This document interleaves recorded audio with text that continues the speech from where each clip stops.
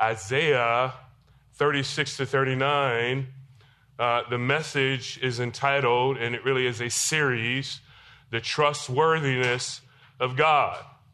And I think all of us could say that one of the greatest joys and even privileges, and we can add as well, mysteries, is the experience of people offering righteous prayers, and they have some effect on eternal matters. And we have the opportunity to be a people who trust God, and in trusting God, we seek Him, we seek after Him, and we ask Him at times to change the circumstances of our lives, or even those moments when we don't ask Him to change the circumstances of our lives, we simply trust Him in the midst of circumstances because we realize that these circumstances are what's best for our life. And I think we would all agree there have been times in your life when you have asked God, change these circumstances because it was difficult, it was hard, it was trying, and maybe it seemed to be even overwhelming, but then you realize that no, this is not the best prayer. God is allowing this in my life, and I receive it, I accept it, and I trust God in the midst of it. And there are other occasions we ask for God to intervene in our lives to change those circumstances, and the Lord grants us that.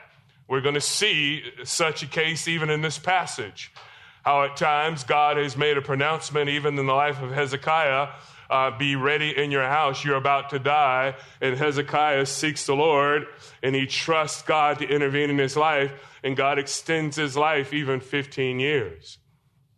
We see a people, the people of Israel, specifically Judah, they have not trusted the Lord.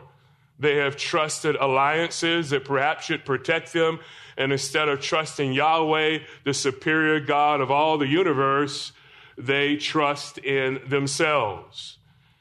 But then, because of God's faithfulness to His own name and God's faithfulness to His own glory, He intervenes because He has declared that He would protect His city. He has declared that He would protect His name, and God intervenes and protects the people of God. God is, in fact, a trustworthy God. And I've entitled this series just that, because when we look through these 4 chapters, we'll notice that the leading role in this passage, this great section of Scripture, is Yahweh. Yahweh, the God who is to be feared, a God who is to be honored.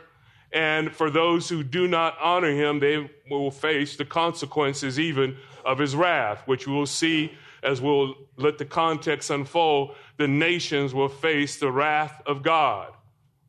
But yet, those that turn to Him, even some of these wicked nations, which you will see as well, even some of these wicked nations, if they would just turn to the living God, they can be a part of the people of God, and they can one day come and worship before the living God in Zion, if you will. But yet this God who at times is this great and powerful and awesome God, who at times is a God of wrath, is also a God of compassion and patience to those who would trust Him. And I think we're all thankful for the compassion and patience of God, are we not? God, thank you that you are a patient God. Where would I be without your patience? Thank you that you're a God that is compassionate, because at times I have not trusted you as I should. Thank you.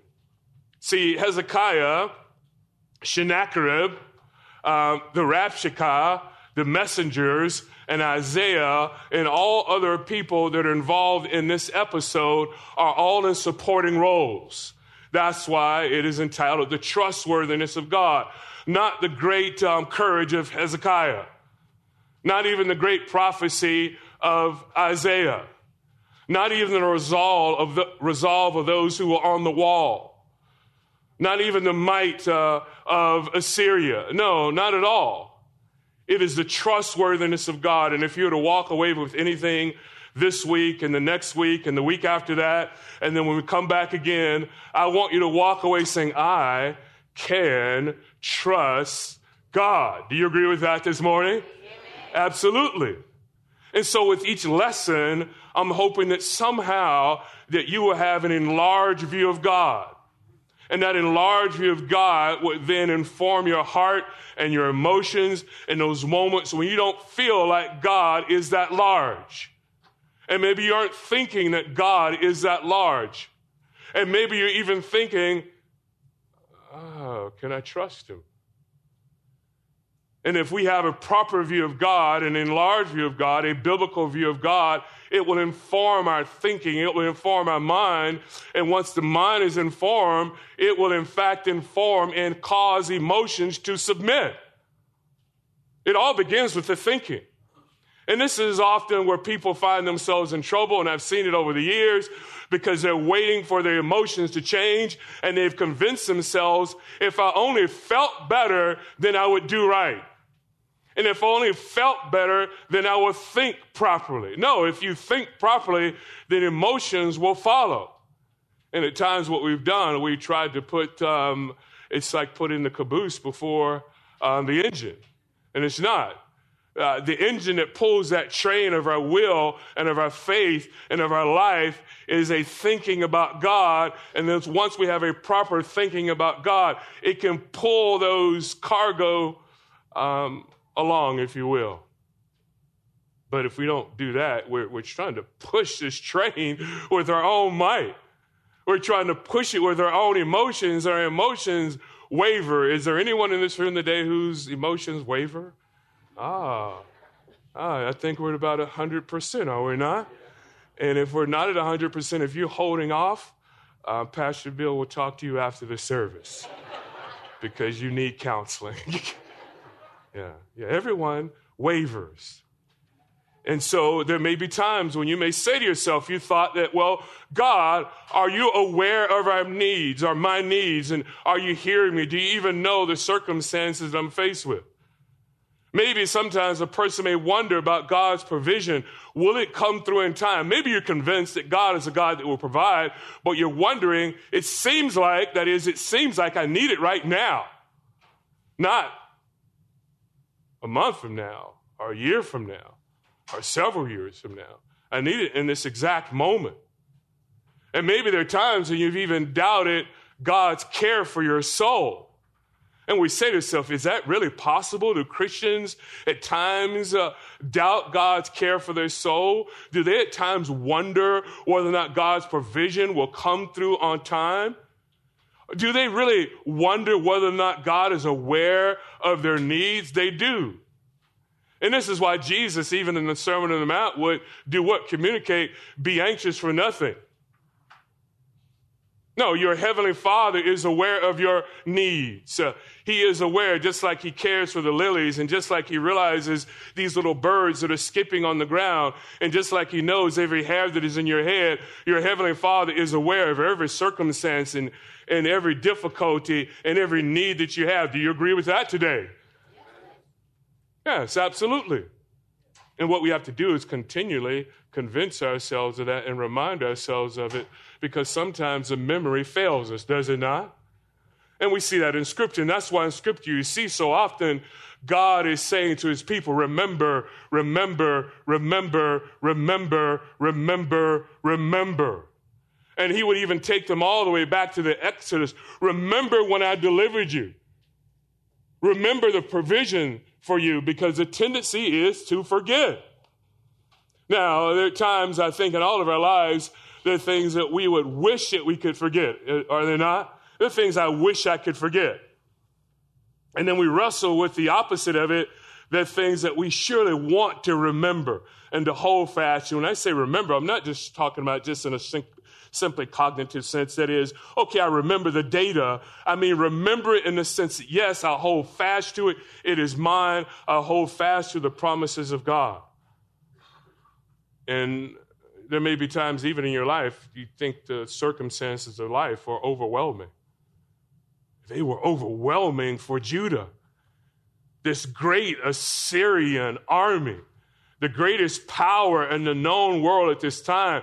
They have gone through Judah and Samaria, and they've laid siege to all the cities.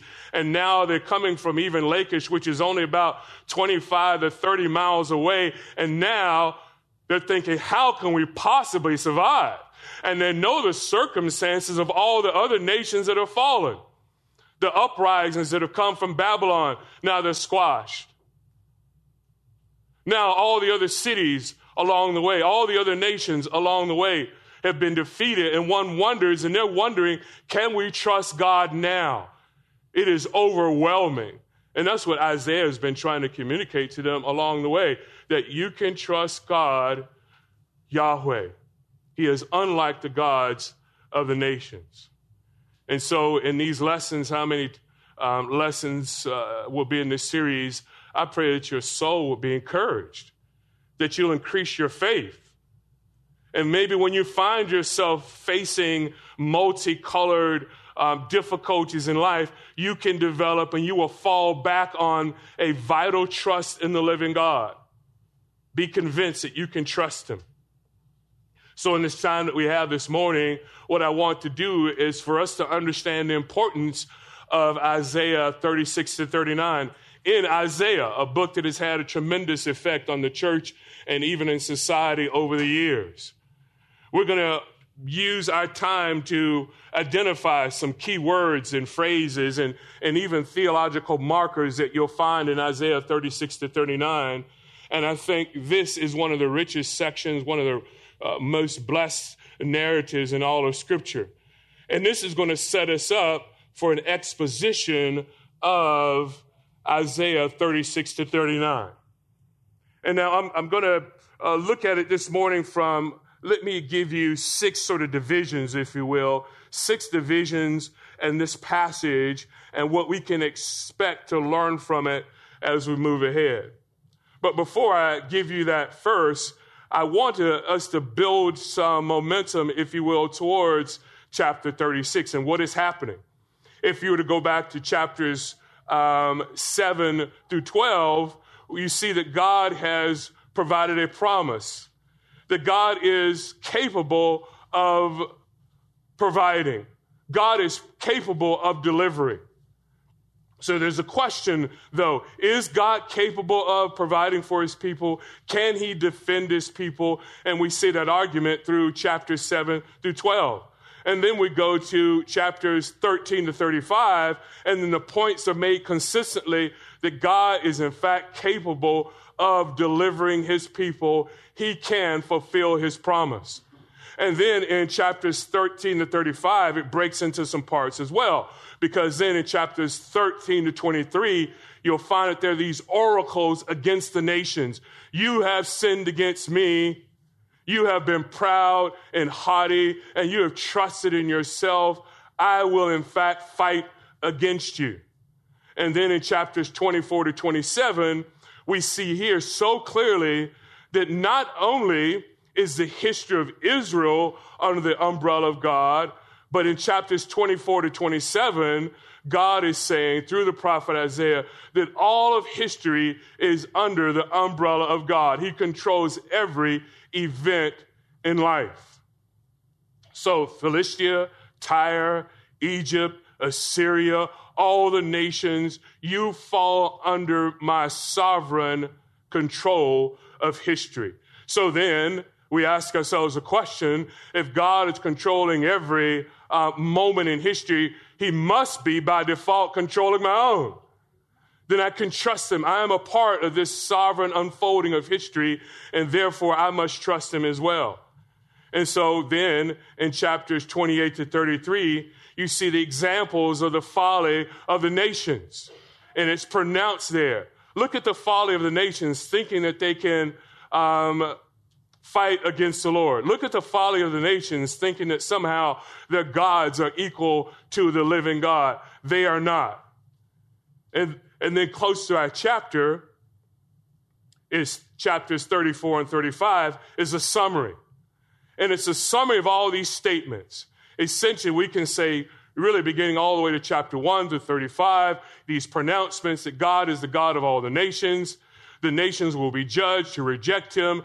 And then in 34 and 35, what you see here, 2 simple things. Chapter 34, if you reject God and do not trust God, then the land will be a desert. And then he says in chapter 35, but yet if you trust God, then the land will be a garden. I can turn the garden into a desert, and I can turn the desert into a garden. Trust me. And this is what he's saying. So now we have chapters 36 to 39. So what's happening now? Why is this here? And what we can also say is this: chapters 31 to 39, there is one nation that stands out among the rest, and it is the nation Assyria. There is this Assyrian threat. And then what we're going to notice is in chapter 40 and beyond, there's going to be the Babylonian threat. So 36 to 39 is a bridge between the two. Assyria was a threat, but now the Lord says, I'm a faithful God. I defeat them, and we're going to see how he will defeat them. But yet there's another threat, which is Babylon. And we're going to see the relationship of this passage to now Babylon being introduced as a people who will, in fact, do what? Deport the people of God to Babylon. The northern kingdom had been deported to Assyria, and now the southern kingdom will be exiled to Babylon. And so in between the two, 36 to 39, if you will, is this link between the two. And he says, there was a threat for all these chapters, Assyria, I will fight for you. And he does it. Now they're away, but now Hezekiah, as we'll learn later on, by his indiscretion, has shown that the emissaries from Babylon all that he owns, and now there's a pronouncement that's going to be made, your people will be carried away. So the Babylonian threat is there. But in the end, whether it be Assyria or Babylon or any other nation, God is still in control. Amen? He is. So let me we're going to walk through this passage, and I want you to look at some of the key ideas and phrases and even theological concepts that we'll develop as we spend whatever amount of weeks walking through this passage. And there's 6 that I want you to sort of hang your hats on, if you will. And the first is this. This is a passage of contrast. It's a passage of contrast. And let me give you 5 contrasts that you'll see. And we're going to walk through some of these texts together. Number 1, there's a contrast of kings. A contrast of kings. Look with me to Isaiah chapter 7. Isaiah 7. Verse 4. And it says, of course, this is in the days of Ahaz. And it says, that is Ahaz, the father of Hezekiah. And it says, and say to them, take care and be calm.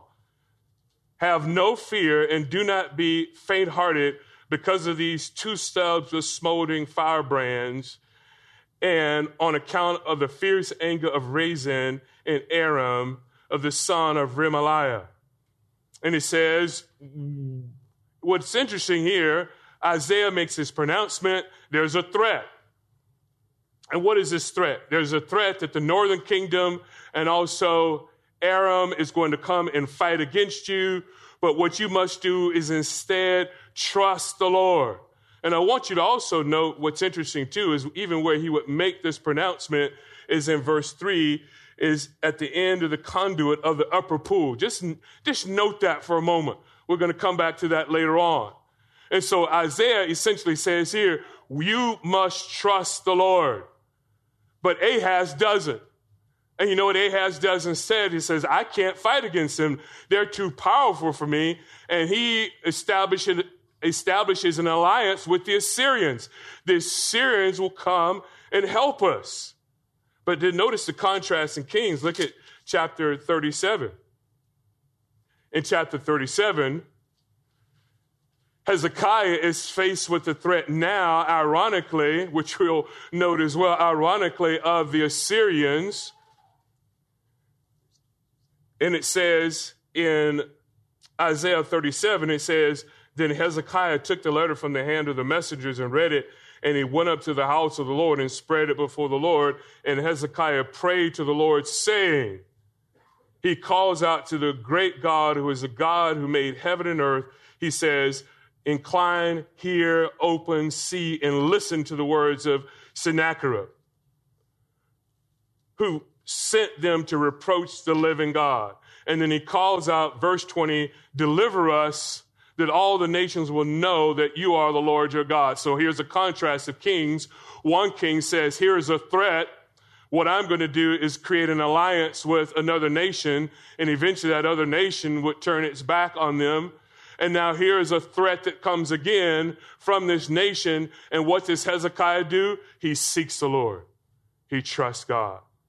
But it's also a contrast of power, a contrast of power. Look at Isaiah 36, verse 9. So the representative from Sennacherib comes, and he says in verse 6, behold, you rely on the staff of this crushed reed, even on Egypt, on which if a man leans, it will go into his hand and pierce it. So is Pharaoh, king of Egypt. And then in verse 9, notice what it says. How then can you repulse one official of the least of my master's servants and rely on Egypt for chariots and for horsemen? So, in one sense, there is a similarity between Hezekiah and Ahaz, because Hezekiah didn't absolutely trust in the Lord. He was initially trusting in the Egyptians. The Egyptians would help us fight against the Assyrians, but he says their power is very limited. And it was. And then in verse 15, notice as well, nor let Hezekiah make you trust in the Lord, saying, surely the Lord will deliver us. So it says the Egyptians have no power. And what the Rabshakeh is saying, even the Lord has no power. Don't trust in Egypt and don't even trust in the Lord. Notice chapter 37 in this contrast in power. But there is a contrast that is infinite in measurement here in 37:36. What does it tell us there? Then the angel of the Lord went out and struck how many of the Assyrian soldiers? 185,000. And we'll come back to that when we get to that point and unfold the magnitude of that statement. So what he is essentially saying here, no, there's limited power in the Egyptians. There's limited power in the Assyrians. If you would just trust me, I will fight your battles, which is what we also see in chapter 40. And just getting outside of our passage for a moment, look at Isaiah chapter 40. It says, why is this true? Why is there a contrast in power? Because in verse 15, the nations are like a drop from a what? And regarded as a speck of dust on the scales. They don't even move the scales whatsoever. And think about the nations as a drop in the bucket. In one sense, it's saying it's immeasurable. So the Assyrians, granted, they are the most powerful nation at that time, but they're nothing in comparison to me. But it's also this. It's a contrast of messiahs. Look at Isaiah 7. Go with me to Isaiah 7. Now remember, Isaiah is trying to encourage Ahaz to trust the Lord. And he says, don't fear the threat that is coming to you. Don't make some alliance with the Assyrians or any other nation or any other person. Yahweh will fight your battles. And then he says the sign is going to be given, an ultimate sign. And in verse 14, it says, therefore the Lord himself will give you a sign. Behold, a virgin will be with a child and bear a son, and they will call his name Emmanuel. You say, what do you mean by contrast of messiahs? Because some would have thought, well, the fulfillment of Isaiah 14 was actually in Hezekiah. He's going to be our great deliverer. But yet, he failed. And then what we will note is in Isaiah really 40 through 66, in a more concentrated way, one might say, especially in the servant songs, if we look at 50 to 55, there's a sense there's an ultimate Messiah that's coming. But it's also this, a contrast of gods. Go back with me to Isaiah 36, a contrast of gods. Isaiah 36, and then 18, 36, 18, it says, beware that Hezekiah does not mislead you. This is still the representative of Assyria, the commander speaking, saying, the Lord will deliver us. And notice here, has any one of the gods of the nation delivered his land from the hand of the king of Assyria? And then in verse 19, where are the gods of Hamath and Arpad? Where are the gods of Sarvaim? And when have they delivered Samaria from my hand? Who among all the gods of these lands has delivered their land from my hand? And essentially saying, your God, Yahweh, is no different than the gods of the land. But of course he is, and we know the end of the story.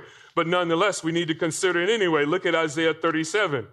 Here is the contrast. Yes, these gods, they're not reliable because they're not truly God, but we serve the one who truly is. Isaiah 37:19. And it says, as Isaiah is crying out to the Lord for his intervention in the temple, and it says, truly, verse 18, O Lord, the king of Assyria has devastated all the countries in their land. So it's a fact. In fact, they are a great nation. In fact, they have devastated peoples. And in verse 19, and have cast their gods into the fire, for they were not gods, but the work of men's hands, wood and stone. So they have destroyed them. So here's another contrast, a contrast of gods. Here's the fifth contrast, a contrast in places of worship. Look at Isaiah 37. Isaiah 37 in places of worship. So verse 37, chapter 37, there is 1. And when Hezekiah heard it, he tore his clothes, covered himself with sackcloth, and entered the house of the Lord. He goes into the house of the Lord, and we later on see this great prayer that is both sober and heartfelt, but yet exalting the living God. He goes to the house of the Lord, but there's a great contrast here because we see, obviously in verse 14, he goes to the house of the Lord. He spreads the letter before the Lord and he prays. But then if we go to verse 38, here's the contrast there. In verse 38, what happens? Now, Sennacherib is defeated. He goes back to his house. He goes to the house of Nisroch, his god. And what happens? 2 of his sons come in and they kill him with the sword. So we see a contrast. One, we go to the house of the Lord and there's victory. The other, he goes to the house of his Lord and there's death and defeat. Here's a second sort of division, if you will. This is a passage of irony. A passage of irony. Now, I mentioned earlier from chapter 7, as Isaiah wants Ahaz to trust in the Lord. And actually in verse 4 is a pronouncement, but in verse 3 is really where we see the irony. Because he makes his pronouncement at the end of the conduit of the upper pool on the highway to the fuller's field. So what's the irony? Go into chapter 36. Here's the irony, and it shows you even the exact detail of God and how he is ordering all of providence, if you will. In verse 2 of chapter 36. So we know verse 1, Sennacherib comes against the fortified cities of Judah and seizes them. Now he's approaching Jerusalem. And the king of Assyria sent Rabshakeh from Lachish to Jerusalem to King Hezekiah with a large army. And he stood, where did he stand? By the conduit of the upper pool on the highway of the fuller's field. So there's irony here, isn't it? Because now this same place where Isaiah stood and says, trust the Lord. But instead of trusting the Lord, what did Ahaz do? I need an alliance. And then I need an alliance. It may be the Assyrians. I'll have an alliance with them and I'll submit myself to them and I'll pay monies to them. They will fight for me. And now, where is the Assyrian commander actually standing at the same place where earlier Isaiah said, trust God? There's a bit of irony there. Had you trusted the Lord, the Rabshakeh would not even be here. But now he's standing in the very place where your father was told to trust God, and now he's making a pronouncement that says, don't rely on God. Here's a third consideration. This is a passage of promise and prophecy fulfilled. And really might say quickly, in chapters 31 to 35, I've already told you how these chapters are leading up to the end of the Assyrian era. And it's a statement that says now God is going to fulfill what he said, in particular with the Assyrians. He is going to fight your battle. It's also the idea of revenge. Look at chapter 37. Chapter 37, verse 6. And it says here,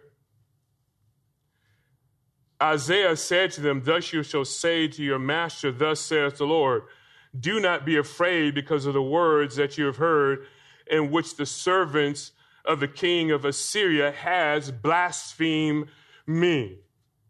And then in verse 29, there is revenge that takes place, judgment that comes, because notice God speaking because of your raging, that is, God speaking to the king of Assyria, you're raging against me, and because of your arrogance that come up to my ears, therefore I will put my hook in your nose and my bridle in your lips, and I will turn you back the way which you have come. That's pretty vivid, isn't it? Essentially, God says, I will judge you. You have spoken against me, so God exacts his righteous revenge. But there's also this sense of punishment. Punishment. There's peace, 39 verse 8. Then Hezekiah said to Isaiah, the word of the Lord which is spoken is good. Which word had he spoken? The Babylonians are going to come and they're going to send your people away in exile and they're going to take away all your goods. For he thought, for there will be peace and truth in my days. Now we need to understand that statement when we come, because initially you say, well, that's a very interesting statement for a leader. Essentially what you're saying, I won't have to deal with the pain that's going to be experienced. It works out for me. Sort of sounds like the human heart, doesn't it? It's like when we think about today, what is one of the things that at least I know I think about with my kids and one day maybe grandkids and maybe one day live long enough if I keep running and eat right and the Lord is on my side. Amen. Amen. Because we're talking about the trustworthiness of God. That see great grandkids. But don't you sometimes think, what will the world be like for them? Don't you think that? You just say to yourself, what is it going to be like for my kids? What is it going to be like for my grandkids? What is it going to be like for them? So you think about that. There's a certain degree of sadness that you have, realizing, you know what, when it comes to great grandkids, I most likely won't be around. I'm hoping I'm around for the others, but who knows what the Lord's plan is. But you say to yourself, oh my, what will it be like? Just yesterday, I was with a couple of high school friends. And we were talking with one another and how we grew up and the things that we learned. And we said, life is so different now. It really is. And he told me how, he said, you remember how we would go playing and we could go, because no one had cell phones. Your parents couldn't text you and say, hey, where are you? I mean, who had cell phones? They weren't invented then. I'm totally dating myself, right? I don't know, maybe some secret CIA agents had them back then. But it wasn't in the populace, right? You know what I'm talking about, don't you? So you didn't have it. So you said, hey, Mom, Dad, I'm going to the park. When are you going to be back? 6 o'clock. And you just came back at 6 o'clock. Mom, Dad, we're going to go on a bike ride, and we're going to go here. And then we may go to Winter Park, and we might go to Hankins Park, and we're talking about that. And that's simply what you did. And maybe if you weren't back in time, they'd have to get in the car, and they come looking for you. And there were a couple of times hilarious when somebody you knew they were in trouble because their parents showed up and they were like, that's all they did. You're like, oh, you were in trouble. You should have been back by now. You knew they were in trouble, but that's what you had to do, right? There was no app that says, okay, I see where they are right now, and you're following the kids.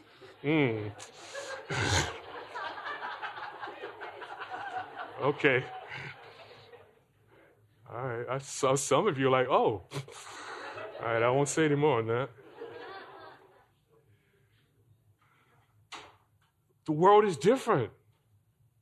And we're talking about, remember you come home and your door would be open in your house. And the first thought was, who left the door open? Come on, stop doing that. Now if the door is open in your house, tell me, what do you think? Okay, don't go inside. For us, it was it really was. You left the door open again. I can't believe it. Boy, the AC is on. All that cool air is going outside. I grew up in Florida, right? You're going to pay for that utility bill. I mean, it was things like that. But now the world is, oh my. But here's Hezekiah. The prophet says, your people will be taken away. This is unwise what you have done. And he says, well, there'll be peace in my days. Not good leadership. And then there's punishment as well in this passage. Then Isaiah said to Hezekiah, hear the word of the Lord of hosts. Behold, the days are coming when all that is in your house and all that your fathers have laid up in the store to this day will be carried to Babylon. Nothing will be left, says the Lord. And some of your sons who will issue from you, whom you will beget, will be taken away, and they will become officials in the palace of the king of Babylon. So punishment. Why? Because you have rejected me. Why? Because you have not trusted me. Why? Because you've trusted the gods of the lands. And why? Because for a moment, yes, their altars were torn down, but yet you rebuilt them again. There is punishment that's coming, but we can also say with God, it's a loving punishment, is it not? Number 4 is this. This passage is of historical significance. And beginning next week, there are a number of things we need to talk about as far as dates are concerned and theories are concerned, but not for now. But understand this in a big picture, there's this Syrian exile that we need to understand. There's the threat of Assyria, and as we're going to see, then there's a defeat of Assyria, and then ultimately, even in part, a salvation for Assyrians, because God is going to gather all people and nations to himself who will do what? Trust him.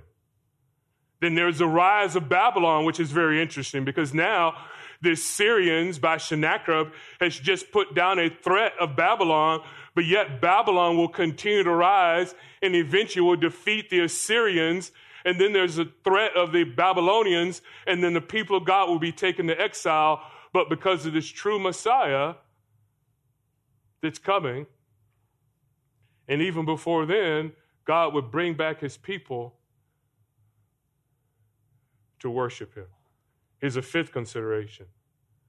And we just need to look through our text a bit more on this. This is a passage with significant words, phrases, and theological concepts. It is a gold mine as far as a narrative is concerned. And we want to work our way through them. Number 1 is obviously the word. What is that word? Trust. Trust. Trust. You trust the Lord. Look with me at chapter 36. Notice what it says here. The Rapshakeh is speaking to the people of God, and he says here, beginning in verse 4, what is this confidence that you have? He speaks, it says, for Sennacherib, the great king of Assyria. What is this confidence that you have? Then in verse 5, now on whom do you rely that you have rebelled against me? And then he says in verse 6, behold, you rely on Egypt, this sort of bruised reed that has no real power. Why do you rely, in verse 6, on Pharaoh? Then in verse 7, but if you say to me, that is, we trust in the Lord our God. And then in verse 9, it comes up again. Why do you rely on Egypt for chariots and for horsemen? And then in verse 15, trust again. Nor let Hezekiah make you trust in the Lord. So it's an indictment against God. It is a matter of trust. And in some ways, the representative of Assyria, his advice is good. You shouldn't trust on Egypt and its chariots. You shouldn't trust them for horsemen. You should trust in the Lord. Go with me to chapter 30. Look at chapter 30. This idea of trust is just throughout Isaiah. We also find it in 37:10, because there, the God in whom you trust deceive you. Don't let God have you trust in him.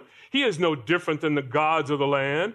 And then in chapter 30, notice verse 15, because here is this pronouncement against Judah because of their alliance with the Egyptians.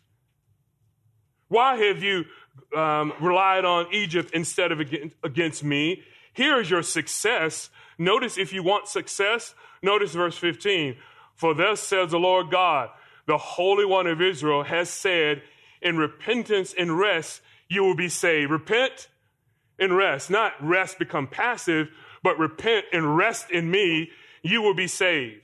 And then he says, in quietness and in trust is your strength. Isn't that interesting? Quietness and trust. And what does he mean by that? I think what he means by quietness, don't make some pronouncement, don't negotiate, don't network, rely on me, and trust is your strength. But you were what? What does it say? If you look at verse 15, you are not what? Willing. You weren't willing. If you would just trust. How about this? The Holy One of Israel. Go back to Isaiah 37. The Holy One of Israel. So again, this morning, an overview of, you can get these big ideas that we want to sink our teeth into over the weeks ahead. I want you to see it. This is one that is really pronounced through Isaiah, and we'll spend some time developing. And this is so important that we understand this. The Holy One of Israel. The Holy One of Israel. Notice 37:23. And what does God say? He has heard the prayer of Hezekiah. And it says in verse 23, whom have you reproached and blasphemed? And against whom have you raised your voice? And haughtily lift up your eyes against the Holy One of Israel. Ultimately, any blasphemy, any indictment against the people of God is an indictment against God, and is the Holy One of Israel. And remember, Isaiah chapter 6. What is the vision? Someone tell me, what is the vision that Isaiah has in chapter 6? He has a vision of whom? Yeah. And he is what? What's that? On the throne. And what are they calling out?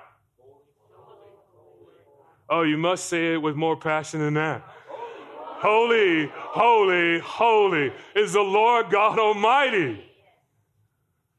And here he is, the Holy One of Israel. And what we'll see in Isaiah, more pronounced than any other place in Scripture. The Holy One of Israel. Who is he? Surely he can be trusted. And what about prayer? Prayer in this book. Chapter 37, not in this book, but in this passage. Chapter 37, verse 1. It doesn't say it, but he went to the house of the Lord. Why would he go to the house of the Lord? But to pray. Verse 4. Therefore, Isaiah says, well, send for Isaiah and ask Isaiah to pray for us. And what's interesting, we never see Isaiah praying because in one sense, Isaiah has already given them the formula, and the formula is this. It's what I said back in chapter 7, verse 3 and 4, trust in the Lord. But they asked for prayer. And of course, in verse 14, what does Hezekiah do? He prays to the Lord. Then in verse 21, because you have prayed to me, God recognizes, yes, because you have prayed to me, this is what I will do to the king of Assyria. And now we have to wrestle with something when it comes to the whole issue of the sovereignty of God in prayer. Wait a minute, you've already said prophetically that you're going to do what? Defeat the Assyrians. But now the wording is saying, because you've prayed, I will do. So now we have this beautiful tension of even prayer and sovereignty unfolding right in front of us. So we see it in chapter 38 as well, chapter 2 and verses really 9 to 20, this great prayer of thanksgiving that Hezekiah writes. But here's another one that we need to understand. And I think this is so relevant for our lives. I mean, fear. Fear. Now, some of you say, for instance, I surely hope. And I do think about this often because I come to this campus and I say to myself, Lord, you have protected this campus. It's an open campus. So much can happen here. We hear about horror stories of what people have done in neighborhoods or in malls or other places of what people say is their place of worship. And I think about this campus and I pray for it all the time. And I don't care how many security guards we have. They are not what? Sovereign. They are not omnipresent. They're not all powerful. And I often pray, God, protect this campus. And I must be convinced that somehow, that in some moment, that someone showed up right here on this third floor, that if you heard, and I don't want to trouble you with this, I don't want to make it sort of just an illustration for illustration's sake, but here is something for us to think about. If you heard gunfire,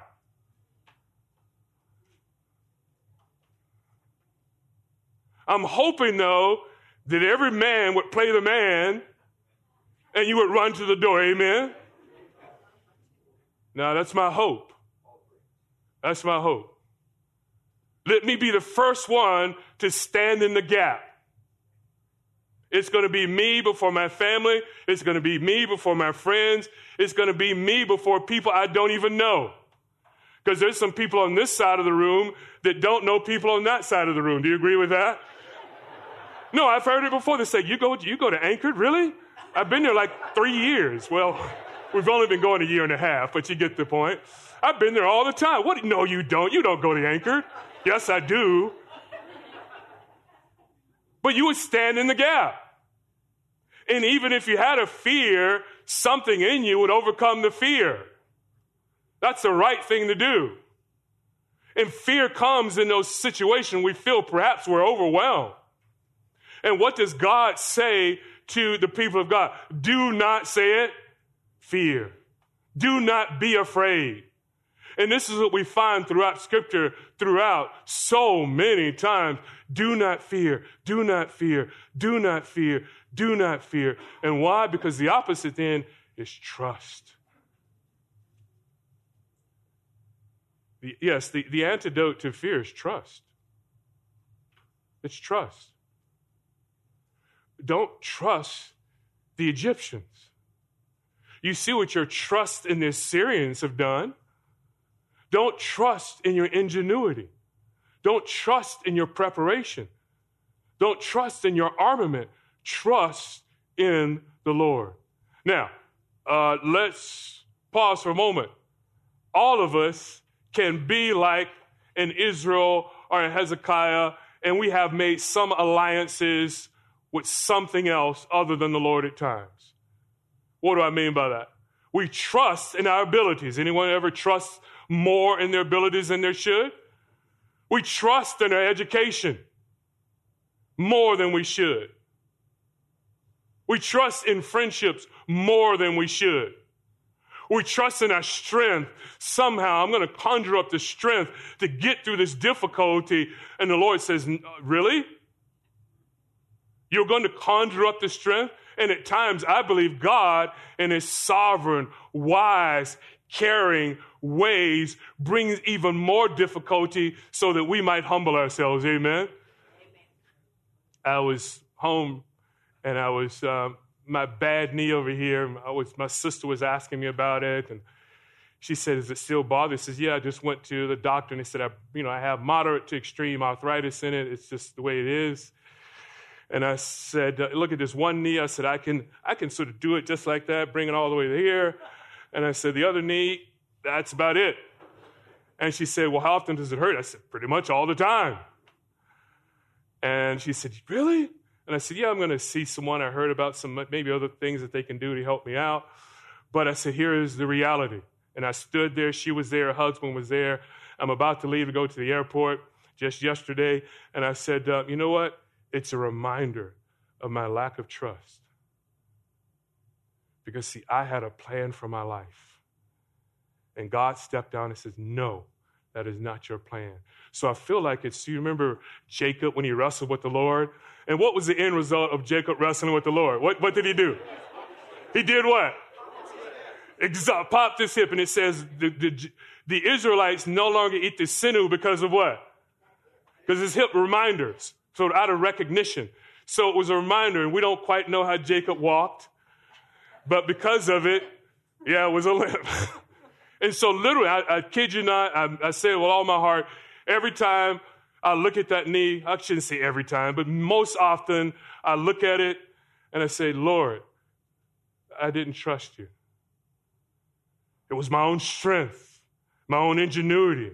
I will make a way. I will order the course of my life. And he says, no, you won't. And it was that. And then it was to order the course of my life. This is what I'm going to do. And he says, no, there's going to be an illness that you're going to have, and you're not going to be able to pursue that career. So he took that away. And he took that away.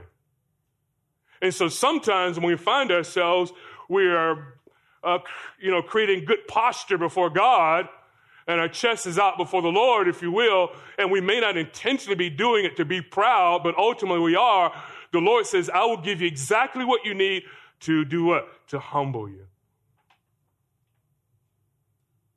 Everyone in this room, if you know the Lord Jesus Christ, at some point in time, you have found yourself in a situation where you're being prideful, and the Lord in his grace does what? Humbles you. Has anyone in this room ever been humble? Amen. Just how long ago, right? It was on the way to church, as a matter of fact. Now that you speak of it, God humbles us. And to that, can you say amen? Because then what is the result if he doesn't humble you? That is, you continue in your pride and perhaps even your destruction. So we should say, thank you, Lord, for humbling me. If it's a bum knee, and if it's hip displacement, or if it's simply where I am in life, you took this away from me, this opportunity is gone. Thank you, Lord, that you do this in your kindness. Because then I see how I am not like Jesus Christ. Hezekiah was not the Emmanuel. There's but one. The gods of the land were not the true gods of the land. There is but one. The King of Kings and the Lord of Lords. He is the one that we trust. There's some more points to make. But, all right, number 6. But there's some sub-points under that. We'll come back to it. Yeah, of course there are, right? This is a passage of God's glory. Because ultimately, we want to be a people who can glorify God. 37:20 says what? That they may know, that all the earth may know that you are what? You are the Lord alone. Isaiah 40:15, it tells us what? It is so clear. Our verse 5, 40 verse 5. It says that all the earth will be full of the what of God? The glory of God. You live for the glory of God. Did you not? And we'll begin next week to unfold more of this. Father, we thank you for your goodness and mercy. Help us to trust you. And even as the scripture tells us so plainly, when I'm afraid, I will trust in you. Give us grace. In Christ's name, amen.